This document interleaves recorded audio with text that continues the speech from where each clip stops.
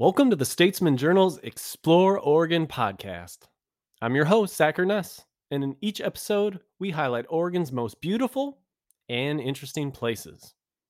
This podcast is brought to you by the American Forest Resource Council, supporting responsible forestry on public lands throughout the Pacific Northwest. Learn more at amforest.org. We're also supported by Visit Tillamook Coast, a land of ocean and forest just an hour from the Willamette Valley that this summer is stressing the importance of being a good steward on the trail, finding ways to avoid contributing to crowding, and staying safe on public lands. We'll tell you how just a little bit later in the show. Finally, the Oregon Parks and Recreation Department encourages everyone to come out and experience state parks during its centennial, the 100th anniversary of the state park system, especially through service projects listed online at stateparks.oregon.gov. It's a way to enjoy parks while doing activities like cleaning up trails and restoring wetlands. All right, in today's episode, we have part 2 of our favorite weird, wild, and interesting stories about famous Oregon destinations.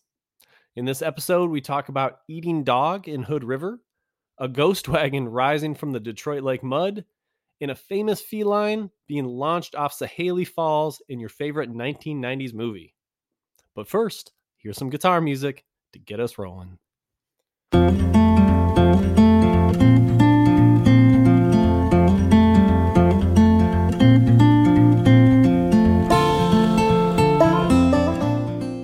Okay, well, in this episode, we are continuing what we started last week, and that's bringing back some of our favorite stories from the first 70 episodes of the Explore Oregon podcast. If you missed the previous episode, that one has tales of Lincoln City and its feud with a 5th grade class from Montana, how a disabled snowmobiler from Salem inspired Oregon's snow park system, a naked mountain man named John Day, and a princess turned to stone. So if you missed that, you'll definitely want to catch up on it. But in this episode, which is volume 2 of the fun stories, we've got a lot more good stuff, including the hunt for pirate treasure on Neahkahnie Mountain, which inspired the idea of One-Eyed Willie in the plot of the classic movie Goonies. We've also got Oregon's most bizarre lighthouse, a little-known history of Hoodoo ski area, and 2 of the world's most impressive groves of trees. We'll be back with more traditional episodes shortly. In fact, I just finished recording a great podcast with 3 river guides about the 20 best river trips in Oregon, so be prepared for that coming up next week. But in the meantime, enjoy this fun little diversion of fun, goofy, and sometimes grotesque stories.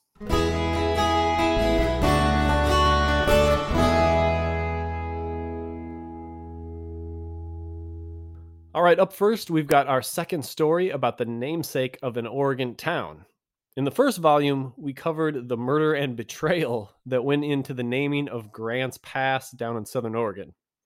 This story has just a touch of darkness as well, especially if you are fond of man's best friend. So here is the backstory of Hood River. Okay, so we're going to step back a minute because we're going to talk about Hood River, the stream, to start. Its original name is Labiche River, named so by Lewis and Clark in 1805. They named it for Francis Labiche, who was a member of the Corps of Discovery, so it's kind of interesting, but it didn't stay that way. Yeah, there's a million places that have that sort of name to start with, but the really interesting part came next. So Labiche River just didn't stick, and instead the river became known as Dog River. And the reason, very sadly, to quote the book is, in pioneer days, some travelers, being in a starving condition, ate dog meat near Hood River, and the name Dog River was the result. Yeah, you think about, the Oregon Trail and Western migration that saw thousands of folks journeying out with sort of varying levels of preparedness. It makes sense that dog would eventually make the menu at some point. And look, they're traveling over a vast desert to get there. You're going to do whatever it takes to get to that fertile Willamette Valley, and look, got to do what you got to do. But the river and the subsequent town that sprang up did not remain Dog River for that long because, look, that is a pretty depressing name for a river and town. So, again, to quote the book, later on, Miss Mary Coe, a well-known pioneer resident of the valley, objected to the name Dog River and succeeded in changing local usage to Hood River on account of Mount Hood, its source. The Hood River appears on maps by 1852, and the name Dog River was relegated to a small tributary that flows into the Hood River. So the grim name endures, it's just been relegated slightly down. My question for you, do you think Hood River becomes the tourist mecca it is today, full of the brew pubs and awesome outdoor athletes, if the town had remained Dog River? I mean, can you sell Dog River as the gateway to Mount Hood?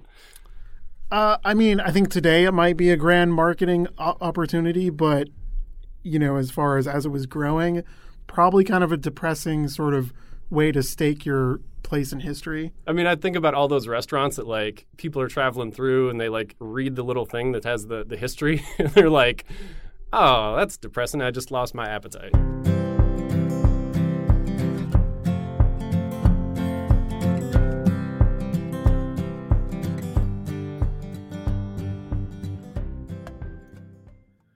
So from pioneers eating their dogs, let's jump back to some more modern history. And this one deals with the largest drug bust in state history at a place called New River on the South Coast. The drug bust became a huge story at the time and ended up leading to today what is a wonderful little collection of trails and a boat ramp on this unique river that actually flows along the ocean coast. It's really, I get into it more in the story. It's very unique. As an aside, the drug bust served as inspiration for one of my favorite Oregon books titled The Rainy North Woods, which was written by former Oregonian reporter Vince Kohler. One of my former editors once described his writing style as Agatha Christie on crack. Still worth checking out. But anyway, here's that story. All right. Well, at the beginning, we talked about some of the great under-the-radar places near Bandon, and one place that definitely qualifies is New River Recreation Site, about 10 miles south of Bandon. But don't let the quiet fool you. This is once the site of one of Oregon's largest drug busts. Yeah, so there's a lot going on here out at New River, but let's start with the river itself. So New River is a stream that runs parallel to the ocean for 9 miles. Now, that's kind of weird, so let me describe that a little bit. So there's basically the ocean, this long strip of beach in the middle, and then a pretty large river just on the other side of that very small beach. It's pretty odd. So the river was created in 1890 when Flores Lake flooded after a big storm. A large sand dune stopped that excess water from overflowing into the ocean, so instead the water carved out a new channel behind the front dune, and that became what's today a pretty wide stream. This isn't a small creek. The legend goes that a startled farmer wandered out onto his fields one day and basically said, "Hey, it's a new river," and that's the name that stuck. So that sounds interesting, but what can you actually do there? Is this the best for a canoe? Can you visit the beach between the river and the ocean? What's going on? So let me answer the first question, then I'll get to that isolated beach, which again ties into the drug bust. So recreation, there's a few good options. You can actually start at Flores Lake and canoe the entire thing. There's good steelhead and salmon fishing in there. I headed directly out to what's called the New River Area of Critical Environmental Concern. Sounds serious. Yeah, that's really the name. It's managed by the Bureau of Land Management. And, basically you get there and you follow this gravel road way, way, way back off the highway into this kind of remote little area. There's a fun trail system back there that's really pleasant. It used to be a place called Storm Ranch that, a old homesteading family grew up on. Now, the trail system is exceedingly pleasant, traveling over dunes, forest with views of the New River and the ocean that's just beyond. There's a little boat ramp there where you can plop down a kayak and paddle out onto the New River and go across to this beach that, sits in that area. It's kind of like a beach that's surrounded by a moat of water. It's sort of a weird experience to be up there. You do have to be careful about going over there. It's snowy plover habitat, which is a protected bird in the area. So make sure to just check out the signs and the website before you do that. So what about the drug bust? Right. So this very peaceful little area, this area of critical environmental concern, was once the site of the largest drug bust in Oregon history. In 1977, a California guy named Arthur Allen purchased this place, Storm Ranch, from the couple that had owned it for decades. And locals started noticing odd things happening after he bought it. So all the roads were promptly, gated off, and they would see these amphibious vehicles, like the old school World War II ducks, just kind of rolling around town. And Bandon, they're just like, what's going on? This is weird. DEA and local sheriffs started investigating, and on New Year's Eve in 1977, the Coast Guard swooped in and seized 6 tons of marijuana being offloaded from an amphibious vehicle onto a ship that was docked on that very isolated beach that sits between, New River and the ocean. It's a hard to reach place, so it seemed like a good place to, set up a drug ring. A total of 17 people were arrested, and a few days later, Alan, the guy who had bought the property, was arrested while hitchhiking down Highway 101. So if you visit the New River area, now, again, it's a really peaceful and quiet place now. But the reason that it is that the federal government seized the property after this massive drug bust. So you've them to thank for this nice little patch of quiet out there south of Bandon.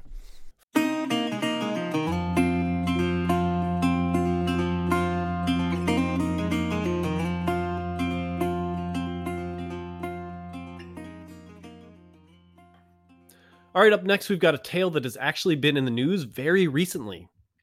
Now, over the years, there have been legends about pirate gold and shipwrecks around the town of Manzanita out on the coast. The tales actually served as the inspiration for the One-Eyed Willie story in the classic movie Goonies.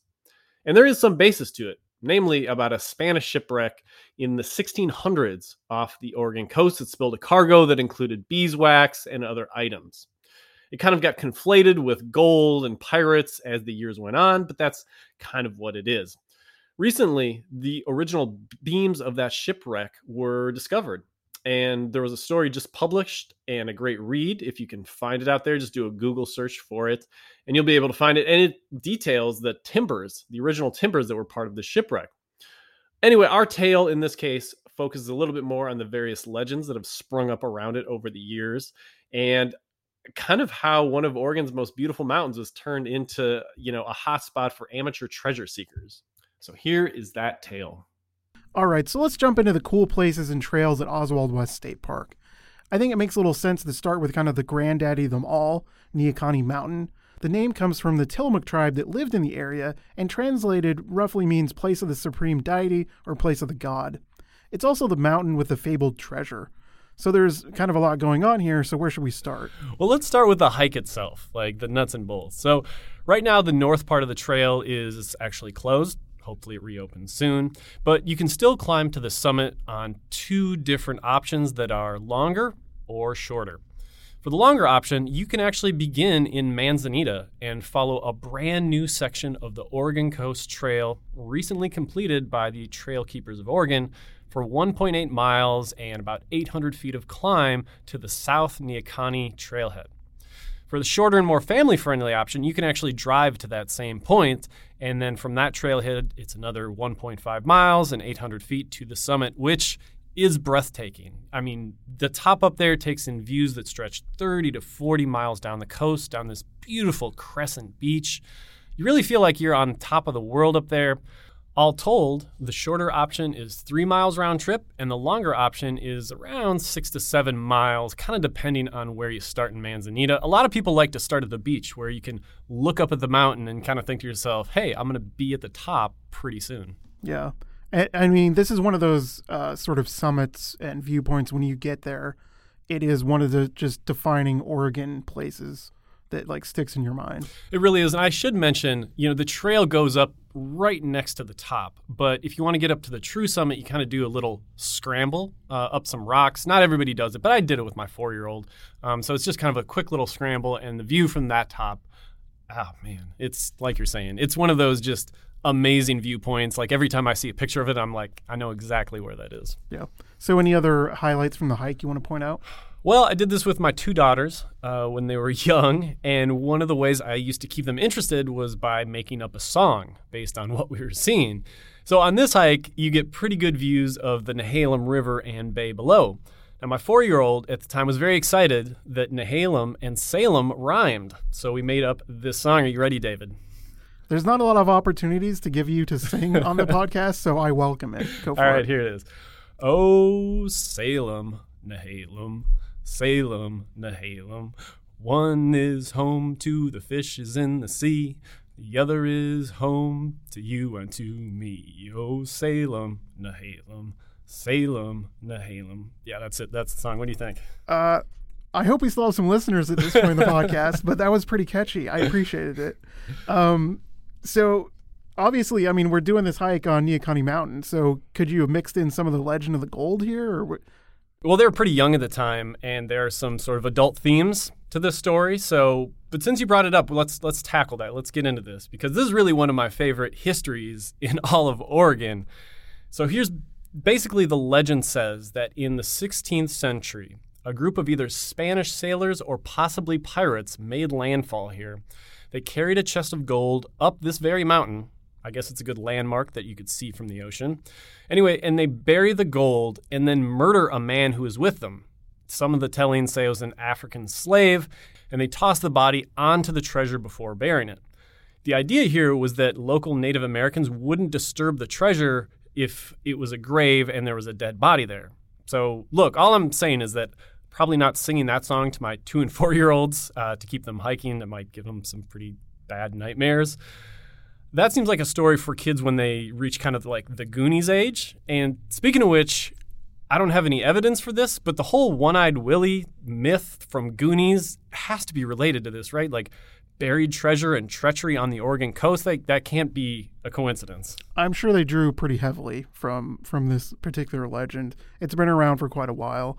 And I mean, really, it goes apparently all the way back to like the Hudson's Bay Company era. And to its credit, there have been artifacts possibly of Spanish origin found on the mountain. And if you want to take a really deep dive into the subject, there's a lot of history suggesting that Spanish sailors did land here and maybe even nearby in Short Sand Beach, which we'll talk a little bit later. But no actual treasure has been found on the mountain, and it's honestly not for lack of trying. When a legend goes back that far, I mean, people are going to – there's a select part of the population that's really going to buy into that, and that is definitely what happened here. At least 2 treasure hunters died in the 1930s when a hole they were digging caved in on them. I think my favorite thing is that this legend held sway all the way into the 1960s and 70s. A guy from Salem named Tony Marino actually brought heavy equipment out onto the mountain to dig for treasure in 1968, and he kept at it for a while. But alas, no treasure was found, and according to an old newspaper story, Moreno called it quits, to quote the story, after failing to crack an underground treasure vault. That's some high expectations. I mean, it would be super cool if it happened, though. Like, how cool would it be if you, like, found this old buried treasure? Like, that never happens. No. And speaking of movies, while Goonies is obviously the best-known treasure-seeking caper set on the Oregon coast, there's actually a movie specifically about this legend set in Manzanita and filmed on the Oregon coast that came out in 2007. It was a made-for-TV movie called Tillamook Treasure, and here's a little audio from the trailer. My people were hunting on the slopes of Neahkahnie Mountain when they saw a strange craft coming. White men carried a large chest up the mountain. They dug a deep hole and put the treasure chest into it and disappeared forever. Hundreds of treasure hunters look for the chest, and all have failed because they were not the ones chosen. One who is brave enough not to be afraid of the ghost of the slave. So I don't know that I would necessarily recommend people seek that out, but if you happen upon it, maybe it's a good hour and plus of entertainment. I mean, it's just alone for like seeing the Oregon landmarks like on the big screen. Like, that's kind of cool. Like, they obviously filmed at the beach in Manzanita looking up at Neahkahnie Mountain, so they were on site, and it's just kind of fun to see those places. So you can look at the coast and hopefully ignore the bad acting according to the reviews. I don't know. That's just what I've read. I haven't seen it. That's harsh. We'll go.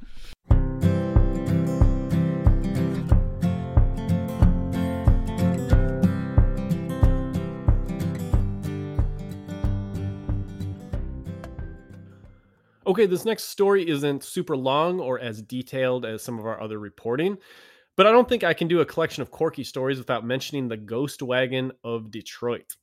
So, yes, every once in a while, when the water is low enough, an ancient wagon rises from the mud of Detroit Lake Reservoir, and everybody gets very, very excited about it. We've reported a couple stories on it over the years that have gone viral, like all over the place online. People love this ghost wagon, and so here's a little bit about that. All right, welcome back. In the second half of the podcast, we're going to move a little faster. I'm going to read a headline. Zach will tell us a little bit about it. The first one is definitely going to need a little bit of explanation, though. So here we go. So the headline is, Ghost Wagon rises from the Detroit Lake mud. This one sort of brings up some questions about how we should treat historic artifacts on public lands. Right. So this story was before the wildfires and even COVID-19, that wonderful moment in time that we now call the before times. So this was actually from last January. And just like the headline said, a wagon rose out of the mud in the bottom of Detroit Lake. And here's the background.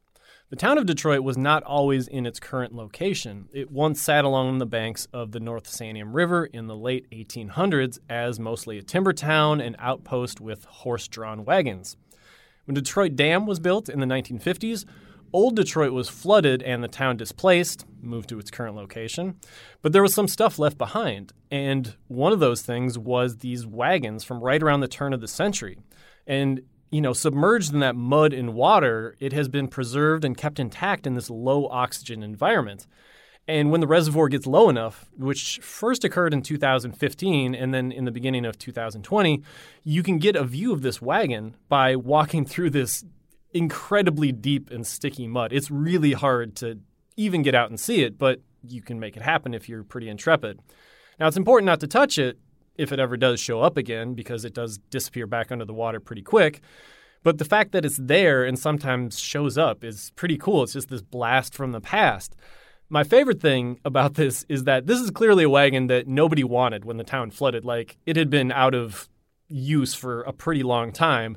But now when it shows up, it becomes like an internet sensation. Like, the story was picked up in a million different places, and, I mean, it was a big deal. Yeah, it's like this discarded item that's now this, crazy piece of the past. Well, it's sort of like the stuff that we're seeing, like, with Pompeii. Like, everything that is super commonplace back then, but now we see now, we're just like, wow, that's the most amazing thing. And back in the day, they would have been like, yeah, that was our toilet paper.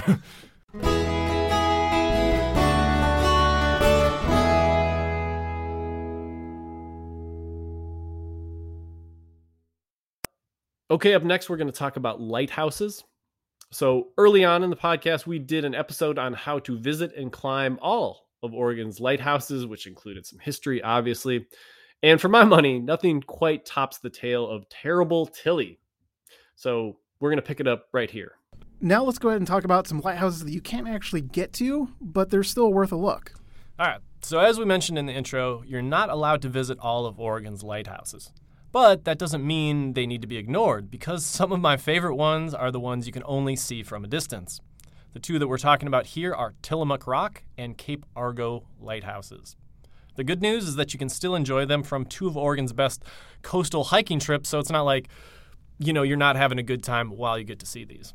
Yeah, let's go ahead and start with Tillamook Rock, also known as Terrible Tilly, because it's actually perched out on a tiny rock island that gets absolutely pummeled by waves and is without a question one of the harshest places on the coast to put a building that, was meant for people to live in.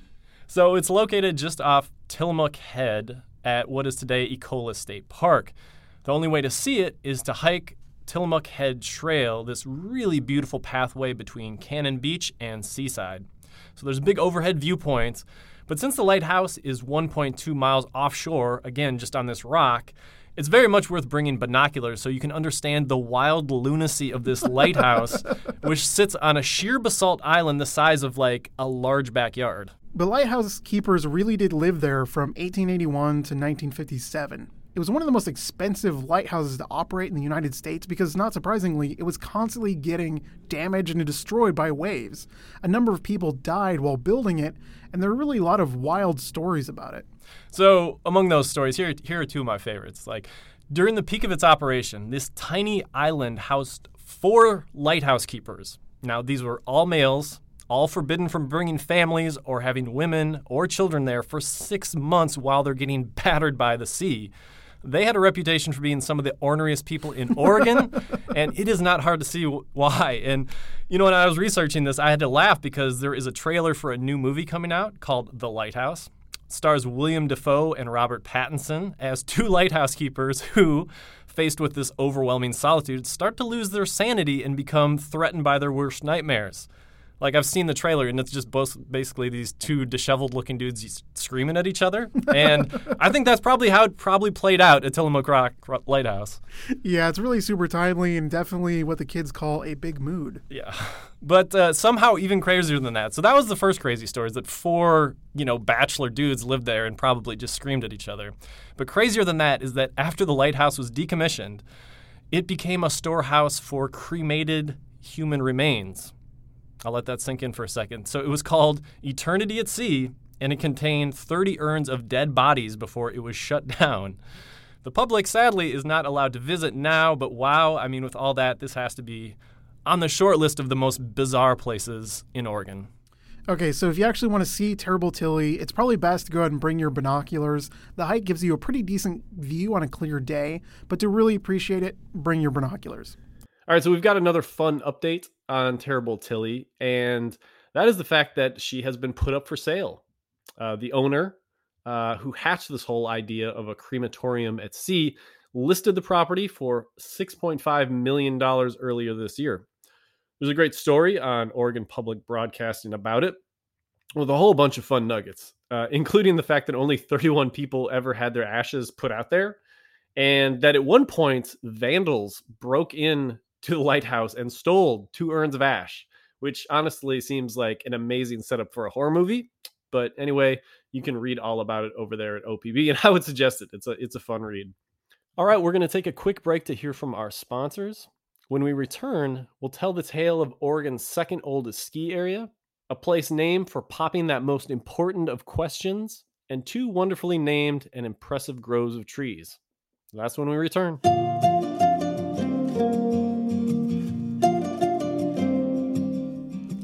I'm Sarah Gafori with American Forest Resource Council, and we're proud to sponsor the Explore Oregon podcast. I moved to Oregon because of my love for the outdoors. It also inspired me to go to law school and pursue a career in environmental law. At AFRC, I have the pleasure of advocating for science-based forest management throughout the West. Protecting our public lands helps achieve important conservation goals, including clean air, clean water, and robust wildlife habitat. It also helps provide renewable, climate-friendly wood products that we all depend on. We strongly believe that active management of our public lands is the right thing to do for the environment, for the economy, and for our future. Learn more about AFRC at amforest.org.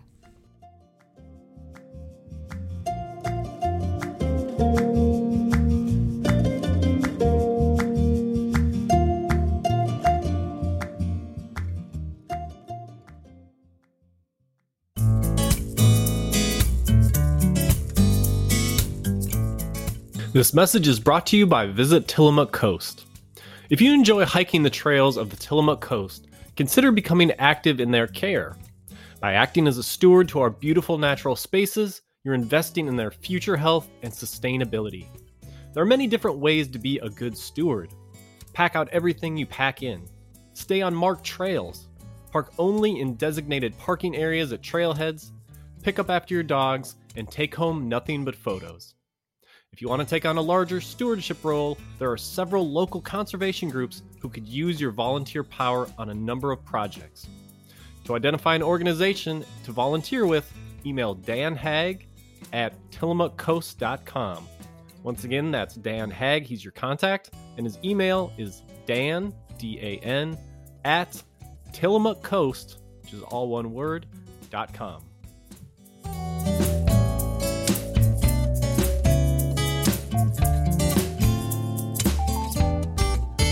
Okay, we're going to move inland from the coast a little bit now and look at the history of Oregon's second oldest ski area. And it's one you might not guess. It is Hoodoo Ski Area up on Santiam Pass. It also happens to be my local hill, a place that I spend a lot of time at. And, if I wouldn't have done this research, I never would have guessed all the stuff that's going on in its history. It's pretty good. All right, welcome back. We typically start the second half of the podcast with a story or two and a little bit of history. And one place that really applies is Hoodoo Ski Area. It's somewhat overshadowed now by the larger resorts on Mount Hood and Mount Bachelor, but Hoodoo is actually the second oldest ski area in Oregon, and there's a lot of fun history here. Yeah, so Hoodoo officially opened in 1938, and again, it was the second one to open in the state after Timberline Lodge just a year earlier. And it was a big deal. The first fun note here, though, is that the current location wasn't the first choice. The guy who opened it, a mill owner from Eugene named Ed Thurston, decided that the location was originally going to be on Three Finger Jack, one of the most dramatic mountains in the state.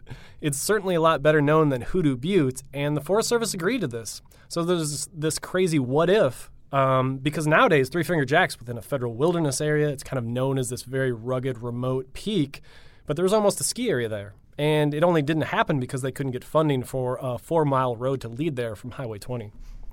So instead, they settled on Hoodoo Butte. And at first, there wasn't really much to it. It was basically just a tow rope that was powered by this old automobile engine, and it was never really a sure bet that the engine was going to work. Yeah, I wrote a story on the history, and I talked to a guy named Jim Hosmer, and it was his job back in those early days to get the engine running every morning. And he said the first thing they did was break ice off it. And then they'd kick it a few times before it would, sputter and then cough and then finally start humming. It's just this giant engine block that they had, back in those days. He said it kind of had its own personality. Like some mornings it would be super grumpy and just didn't want to wake up, and other times it would be, ready to go. He said once you got it running, it was pretty reliable, though. Anyway, along with the engine, one big difference in the early days was that there wasn't a road all the way to the tow rope. People had to park out along the highway and ski in to reach the tow rope at the base of Hoodoo Butte. Yeah, so I talked to a woman named Laureen Garr, and she visited with her Jefferson High School class in 1946. And she said basically her class drove up on the highway, and then everyone slept at Sanium Lodge, which is right along the highway. And it cost you $1.25 per night if you brought your own sleeping bag. If you didn't bring your own sleeping bag, you could rent one, and it cost $3 per night. In the morning, they would ski a mile to what was then called Hoodoo Ski Bowl. And she said it was pretty exhausting to the point that, they'd have this great day up in the mountains, and then it would be time to go, and, some of her classmates just couldn't make it. Leave too much out there. They left too much out there, and so they'd have to, pull people back with, leashes and ropes and stuff like that, and it was kind of an ordeal getting them all the way out of there.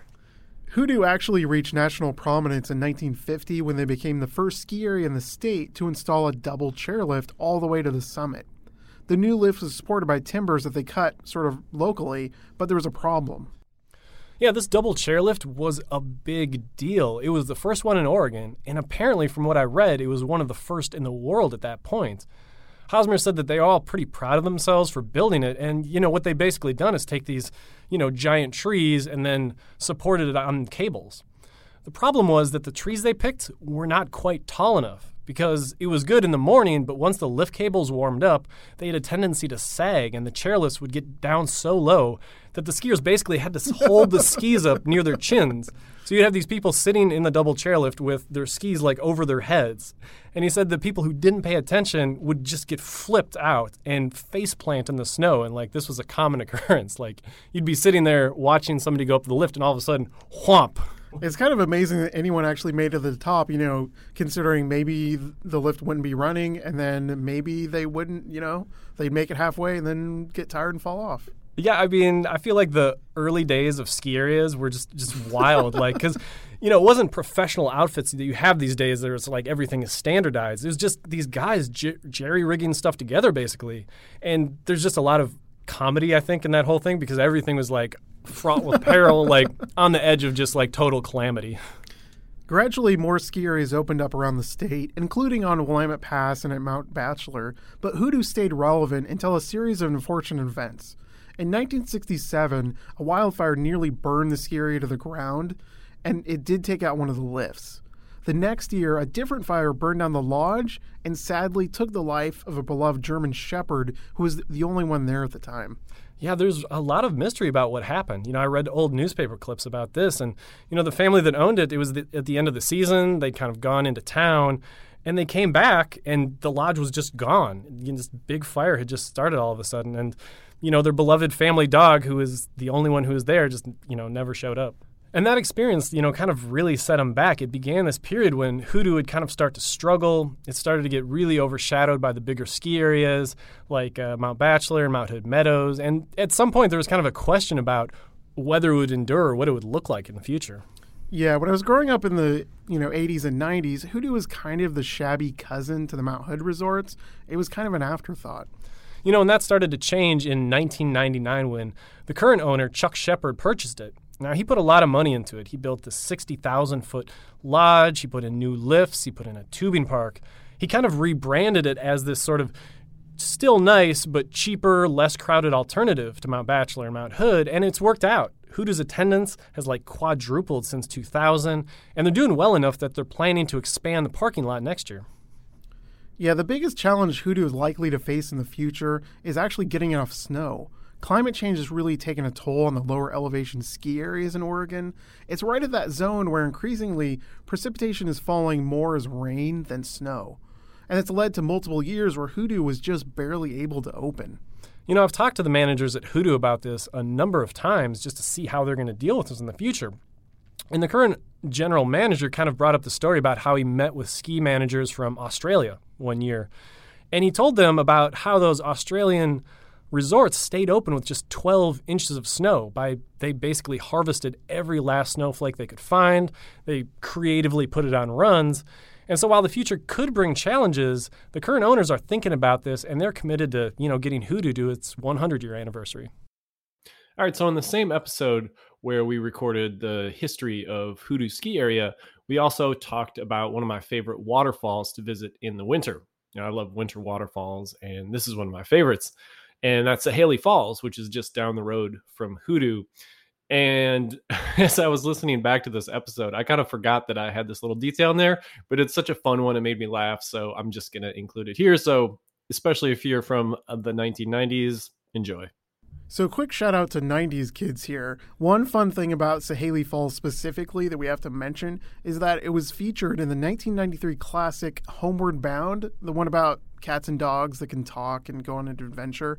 Sahaley Falls is the waterfall that the character Sassy the cat kind of gets launched off of in the movie. Yeah, so you can actually find this clip on YouTube, and that's the reason we're bringing it up, is I got really happy the other day because I found this clip on YouTube, and it took me back to, I watched this movie a million times as a kid, and I remember that part, and then you follow the clip all the way to the end, and you're like, whoa, that's Sahaley Falls. Because it's a distinctive shape. Yeah, it's a really distinct waterfall, and you're like, oh, that has to be it, and then we Google searched it to, fact check it. My question for you is, and I thought about this, is Sahaley Falls is a powerful waterfall. In the movie, Sassy the cat survives the plunge off the waterfall. Do you think that cat actually survived the plunge?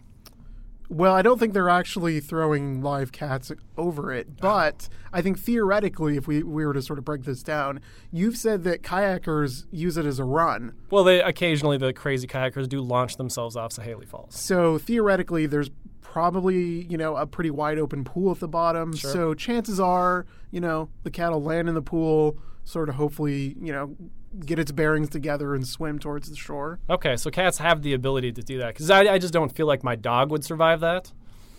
I mean, even odds maybe? I don't know. I don't know. Tricky question.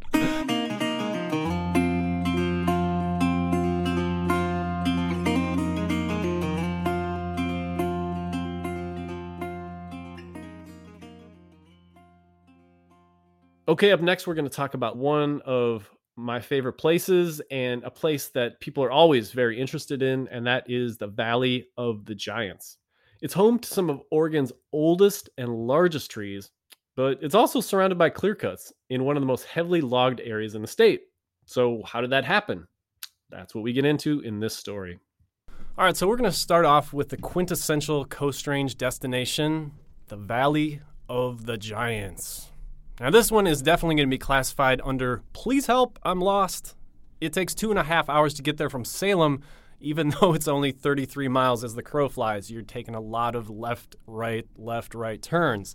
And I would definitely suggest getting a customized map from the Salem BLM office. You can also find it online before you go, because without it, you will almost certainly get lost. Yeah, and you may actually be passing through some active logging areas, so it's important to have up-to-date information. So that's why I would go ahead and give the Salem BLM office a call, just so they can set you straight. The location is kind of best described as the Upper Slits River west of Falls City. But again, enough of the hysterics. Go ahead and tell us a little bit about the majesty of the Valley of the Giants. Right, so Valley of the Giants is just 51 acres of this giant old-growth forest. It has some of the largest and oldest trees in Oregon. They're monstrous, almost redwood level in size and girth all along the North Fork of the Siletz River. The ironic thing is that they're surrounded by one of the most heavily logged areas in Oregon. So it's this weird dynamic where you have this island of giant trees surrounded by a bunch of stumps. Yeah, and the drive is actually a pretty interesting adventure in and of itself. In addition to kind of the twists and turns throughout the journey, it takes you past a fascinating piece of Oregon history, the remains of a once bustling timber town called Valsetz. It's gated off now, so it's not quite like you can stop and visit, but you can sort of catch glances of it along the route. Like, we could do an entire podcast just on Valsetz. So it was a timber company town in the middle of nowhere, and during its height, it was home to 1,000 people. Now, there were plenty of these timber towns around Oregon in the early 1900s, and basically what that meant is the loggers and their families just kind of lived, worked, got married in these towns that were owned entirely by the timber company in question. So Valsetz actually had a school district, a company store, a restaurant, and a 2-lane bowling alley. Yeah, the town lasted 64 years before folding for good in 1984, which is pretty amazing. But it begs the question, given how close this amazing stand of old-growth trees was to this logging epicenter, how did it survive without getting cut? Yeah, well, again, so Valley of the Giants, surrounded by logging, including this famous timber town called Valsetz, and it, by all rights, it should have been cut. And it really required yet another one of these only in Oregon stories to survive. And so the reason is this guy named Maynard Drawson took an interest in it. And so Drawson, he's this World War II vet, and he's a barber that lives in Salem. And so he's known to traveling to wild places around the state. He gets tips from people he gives haircuts to, and he writes books about them. And in 1974, he came to the Valley of the Giants. I don't think it was actually called Valley of the Giants at the time he applied that name. So he's really impressed by the size of the trees, just the way they showed what the Coast Range forest used to look like. And he's horrified that they're definitely going to be cut. Like, it's for sure going to happen. So he just starts this one-man crusade to save them. So he gives lectures, he takes people on field trips to see him, and basically he just wore down the Bureau of Land Management. He's one of those guys who's really persistent, has the gift of gab, and kind of to just get them off their back, they're like, all right, fine, we'll preserve it. And so now it's this outstanding natural area. Yeah, and it's worth remembering that even though this drive is super long, the hike itself through the Valley of the Giants is pretty short at 1.6 miles. Yeah, it's a beautiful hike. Don't get me wrong. But if you're coming from the Willamette Valley, you're driving 5 hours round trip for what's a pretty short hike. But I would say for the amount of Oregon history, just kind of the cool, interesting stuff going on here, it's worthwhile doing at least once in your life. Yeah, it's definitely one of those perspective-changing experiences.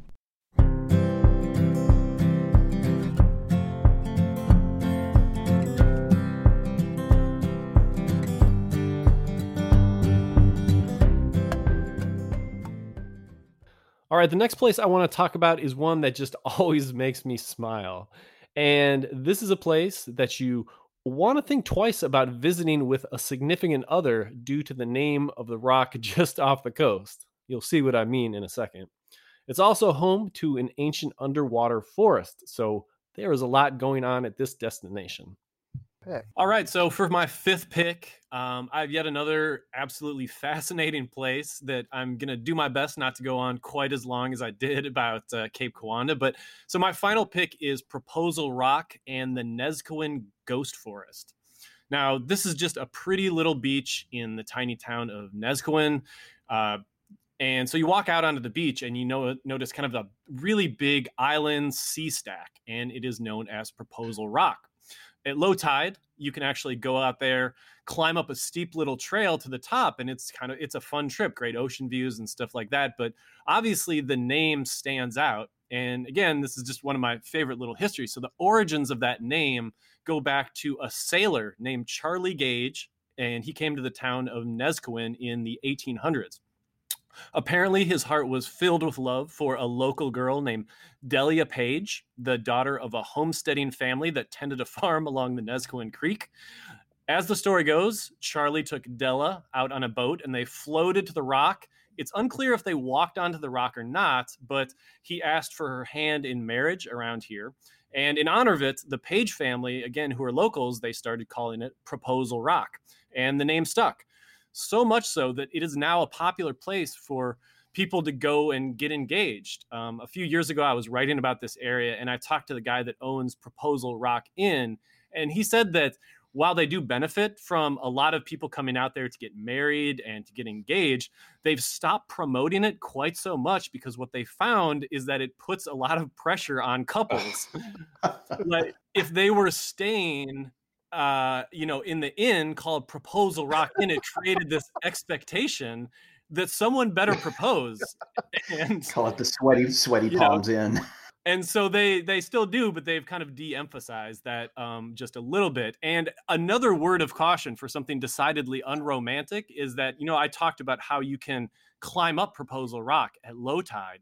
The problem is tide eventually comes back in, and a number of couples have been stranded at the top, like as the water got really high, which would kind of put a damper on the engagement. So don't get stranded on Proposal Rock. Also, if you're looking for something decidedly less romantic, but in my opinion, a lot cooler, the area is also home to the Nezcoin Ghost Forest. And at the lowest winter tides, the stumps of this entombed collection of ancient Sitka spruce become visible. So here's how this happens. So long ago, these trees were entombed by a massive earthquake. We believe it was the last giant Cascadia earthquake back in 1700, and it actually dropped the coastal forest below the sand, but then preserved it in this saltwater bath. So the ghost forest became visible for the first time in 1997 after a series of really big storms just swept down away the layers of sand, and the trees started poking up through the surface. And apparently now at low tides, I don't know exactly how low the tides have to be for you to see it, but you can go out and find it. I know it's in the winter. I'm going to end this with when I was researching the story, when this first became visible, it was a pretty big news event. And so Brad Kane, who's with the Associated Press, went out there, and this is the first sentence that he wrote, and it's just a really good one. So here's what he wrote. Like gnarled fingers rising from the surf, hundreds of stumps from an ancient forest that has been entombed since the time of Jesus are being slowly unearthed by El Nino's pounding waves. Wow. So that's Brad Kane, ladies and gentlemen. That man can write a lead. And so that is just, overall, I don't know, like Nezcoin is sort of like, yeah, it's kind of cool and stuff, but like just the interesting tidbits there, like just have always made it a favorite spot. I think, and that's one of the things that it's worth researching and taking the time to find out when tides are and what they're doing, because I think that is a spot that is special for that reason, that you don't get to see. I don't know how many other spots are like that. I know of a few ghost forests up and down the coast, but they're few and far between, and that one's really worth it. I'm glad you included that in your list.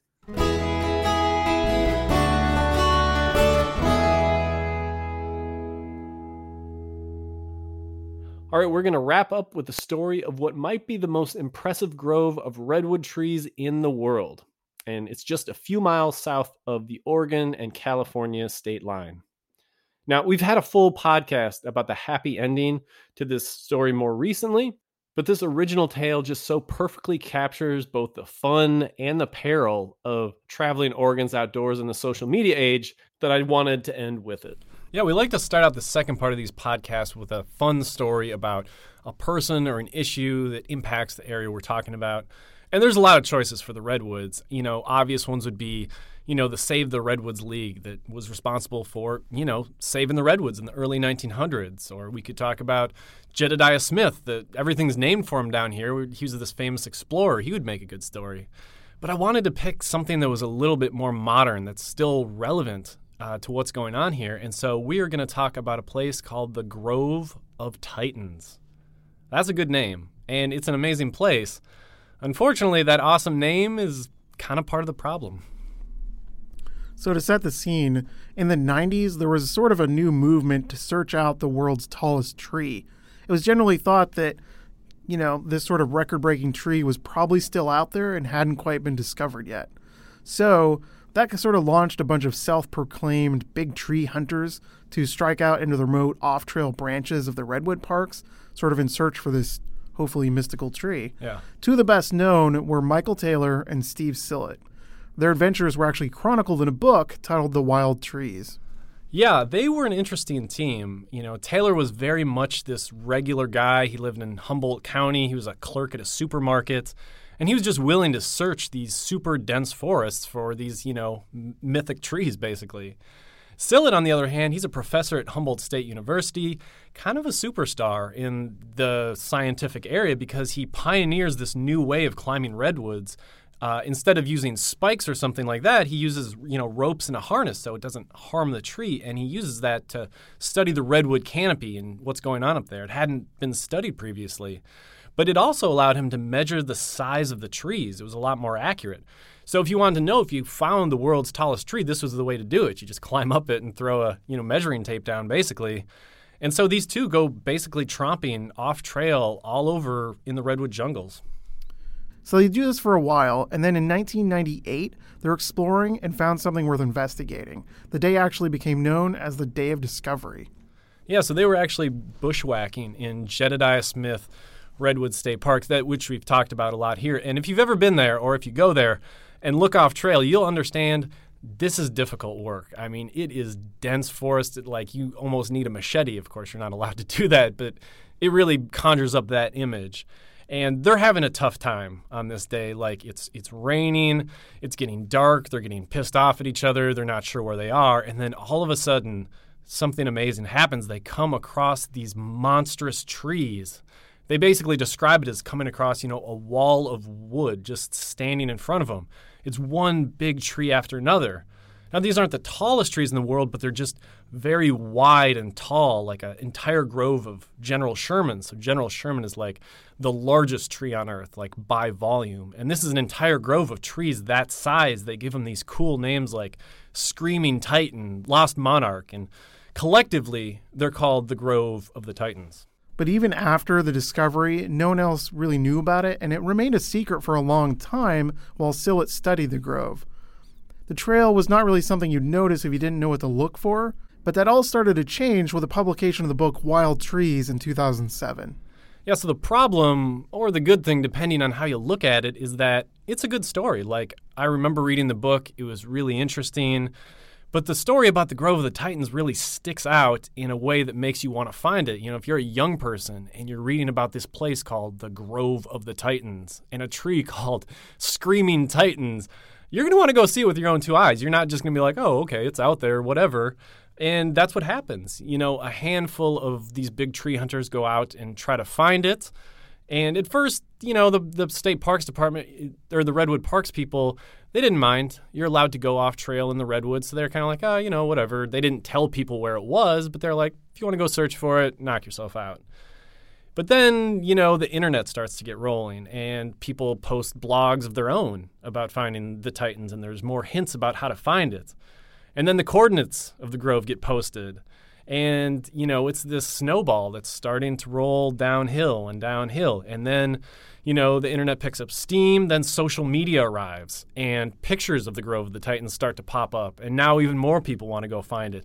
It gets geotagged. It shows up on Google Earth, I think, at one point. And so, that river becomes a flood. And all of a sudden there's masses of people crashing around looking for the Grove of Titans. It started to damage this really pristine area. The guy that I worked with when I wrote this story actually described it as turning into the Los Angeles freeway system in the middle of this primeval forest because there's like little circles of trails intersecting with little circles of trails. It looks like a highway system. Yeah, so drawing all these folks out into a relatively pristine, sort of fragile area can be pretty damaging, not to mention that redwoods stand a lot to lose given the root system, right? Yeah, so redwoods are kind of unique. They have a root system that's actually closer to the surface than other trees. So they'll even like interconnect a little bit. And so what the park does when it's building redwood trails is it builds the trails up using, bark dust and all these different things so people aren't hitting the roots. But when you have all these people going off trail, it wears down the soil and people are, sitting there trampling around on the roots, which is what the redwoods use to forage for nutrients and stuff like that. It's not going to kill the trees overnight. they've endured plenty over the millennia, but it does start to do damage. And, so eventually the park system's like, look, we got to do something about that. And that's sort of where we are now. They were fundraising to build these boardwalk trails. So it would, take people from the trail into the Grove of the Titans, but they would do it on a boardwalk system so people weren't trampling the roots. At the same time, Sillett, looking back, I talked to him for the story, and he said he really regretted having it in the book. I mean, he regretted naming it, and that's sort of the lesson that I take from this. If you discover something cool, like there's no reason not to tell people about it or take pictures or anything like that. But as soon as you give it a super cool name, it becomes a destination and everybody wants to find it. Well, that's a bit of a depressing story, but one with possibly a hopeful outcome at some point.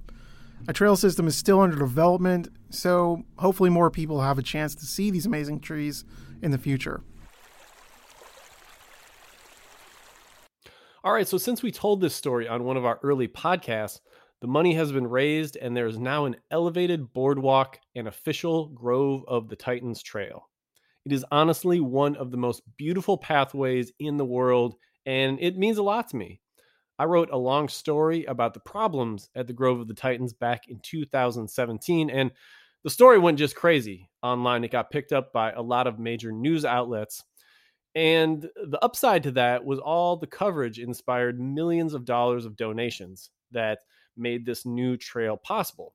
So it was fun to play just a small role in that happening and creating what, again, I haven't been to many trails that are more spectacular. So on that hopeful note, we are bringing a close to our series of fun, weird, and quirky stories from Oregon's outdoors, and we'll be bringing back more normal episodes beginning next week. If you want to listen to full versions of any Explore Oregon podcast, you can always sign on to statesmanjournal.com/explore or just subscribe in Apple Podcasts, Google Play, Stitcher, or Spotify to find our entire back archive of episodes. We'd once again like to thank our sponsors, beginning with the American Forest Resources Council. AFRC supports responsible forestry on public lands throughout the Pacific Northwest, for our environment, for our economy, and for the future. Learn more at amforests.org. We'd also like to thank Visit Tillamook Coast. If you want to plan a trip out there, you can check out their outdoor recreation map that shows all the places to hike, swim, boat, and camp. You can find that map at tillamookcoast.com/recreation-map. Once again, that's tillamookcoast.com/recreation-map. And thanks to the Oregon Parks and Recreation Department, which stresses the importance of recreating responsibly and leaving no trace in Oregon's outdoors.